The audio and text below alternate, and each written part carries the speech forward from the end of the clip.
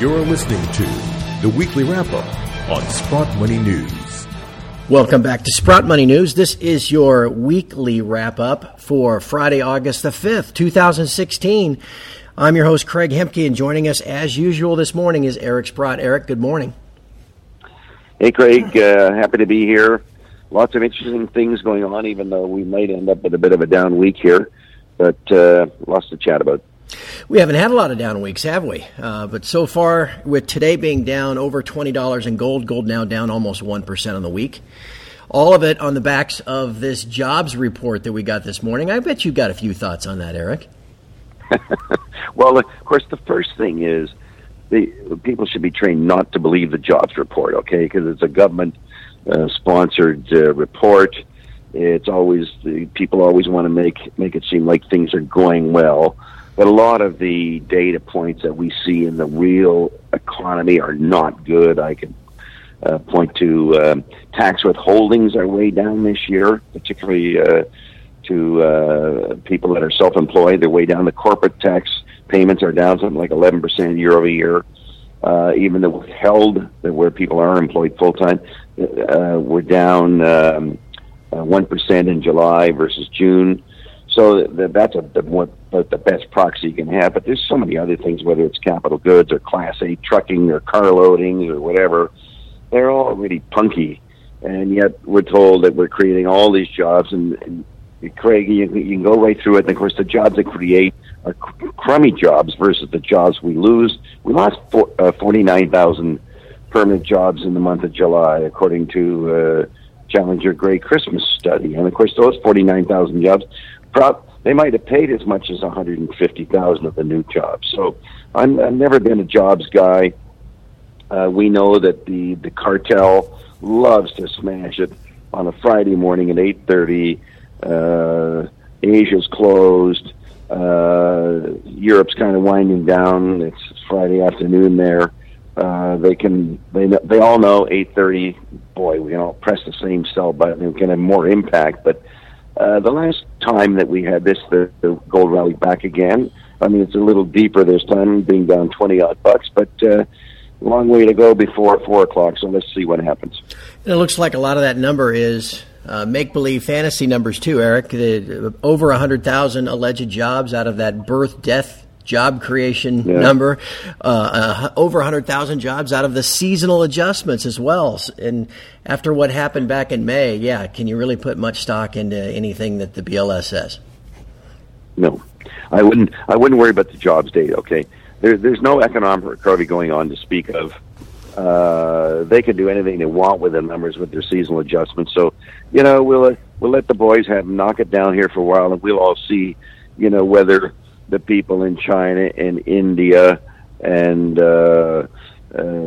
Venezuela and Turkey, I'm pointing out two countries whose currencies are just getting crushed, when they all figure out they should own gold and or silver to survive this thing. So the momentum's still there for gold and silver to go a lot higher, and unfortunately we got to put up with these things just so they can make it look like it's not totally skyrocketing immediately, but we'll win the day for sure.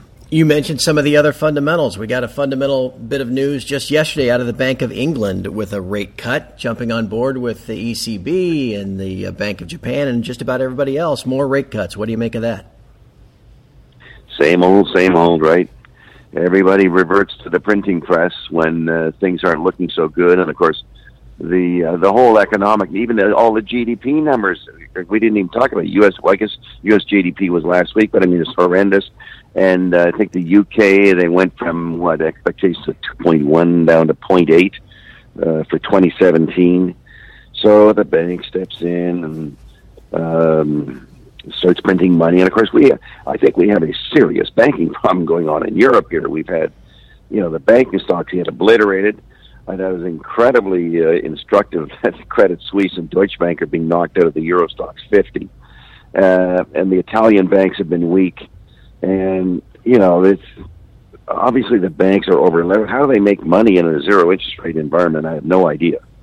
Because who would leave their money at a bank to pay the bank to hold the money? Why not take it out and, put it in your mattress or buy gold or do something more productive with it than losing a certain amount every year? So we still have all the problems that make gold very interesting. Demand signs are everywhere, Eric. We see it around the globe in physical demand. We see it in gold-related investments from the GLD to the mining shares. And you and I are both watching the deliveries, if you want to call them that, on the COMEX. Another big delivery month in August. What do you make of that? Yeah, it's a big number. What was it, 41 tons, something like that? Plus the GLD is stacking on gold like you can't believe. I think so far in August, we've had 4 official days reported. We're already up 15 tons.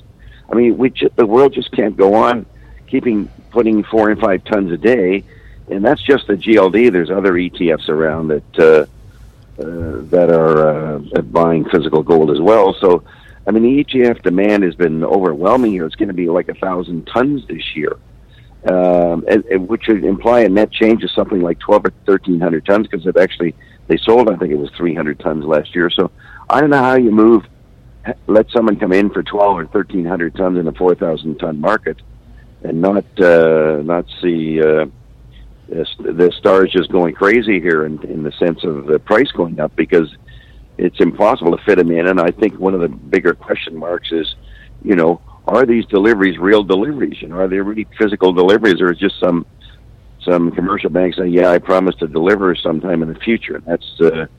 That's very, very possible. Yeah, Eric, I'm sitting here thinking about the average guy or gal out there listening to us that almost forgets what a bull market in the metals is like. It's been a long 3 or 4 or 5 years. We get days like this. We get weeks like this where we're down 1%. Maybe you could just, in your experience, remind everybody how a bull market usually progresses and to just be patient. Well, that's a great question, by the way, Craig, because I was involved in the bull market that started in 2000 when gold was, $255 on its way to 1900. 255 to 1900. Over a period of about 11 years. And I can tell you, it wasn't smooth. In fact, we always felt like we lost more days than we won, right? Yeah. And we probably did lose more days than we won. But, of course, the winning was way beyond what anyone would have imagined. The stocks went up 1,400%. Gold went up 600%.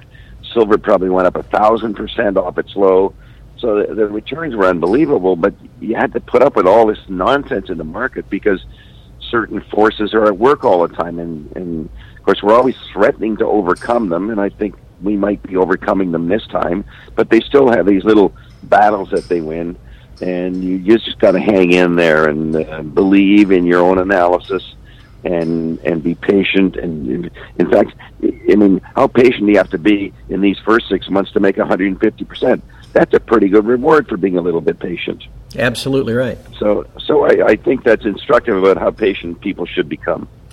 We talk about that, you and I talk about that at my site, trying to not get caught up in the tick by tick, because today feels terrible. You look at the Hui index being down 10 points and you think, oh my gosh. But, Eric, for the week, the Hui's unchanged. So yeah. I know you want to talk a little bit as we wrap up about what there's still great remaining potential in the shares. Maybe you can leave everybody a little nugget there. Well, it's interesting. I was just talking to an executive of a company, a mining company, and they got some things going on which are going to change production in 17 versus 16. And I said, well, let's just imagine that the price of the metal you produce goes up by 25%. Let's do the math here. I'm multiplying the ounces times the price less the cost of producing. I said, you know what? I'm coming up with a number that shows you cash flowing your market cap, and that's what the opportunity is, right? Mm-hmm. Like there's still companies that if you can imagine a slight increase in the price of gold and silver, they're incredibly inexpensive. And they're out there, and imagine if that happened to be the truth, and maybe the stock goes to 10 times cash flow. I mean, that's a 10-bagger from here. And believe me, it's like other stocks that have already gone up 100 or 200%, but they're still cheap. So I think there's amazing opportunity in the precious metal stocks as there is in the precious metals. So all the more reason to be patient. And as we wrap, we talked a little bit last week about seasonality. Maybe we ought to go back there, because there are a lot of reports, too, about slowdown in physical demand here in the summertime. But now we're getting into August and September. Perhaps that little fundamental will kick in as well. Well, it should pick up, particularly with the religious celebrations in India, plus the whole Christmas thing. When there's a lot of jewelry sold over Christmas, so the manufacturers have to start ordering their precious metals here so they can fabricate the product that they hope to sell in November and December. So, it could be very strong. Everything you look at in gold, to me, it's incredibly positive on the physical side, but it's even more positive in sort of the sustaining side. Like, look what the fools are doing. It's printing money, wasting money. We have an election here where both aspirants to president look like they want to spend a lot of money and increase deficit spending. So it's all very, very constructive for people to continue to hold and buy gold and silver.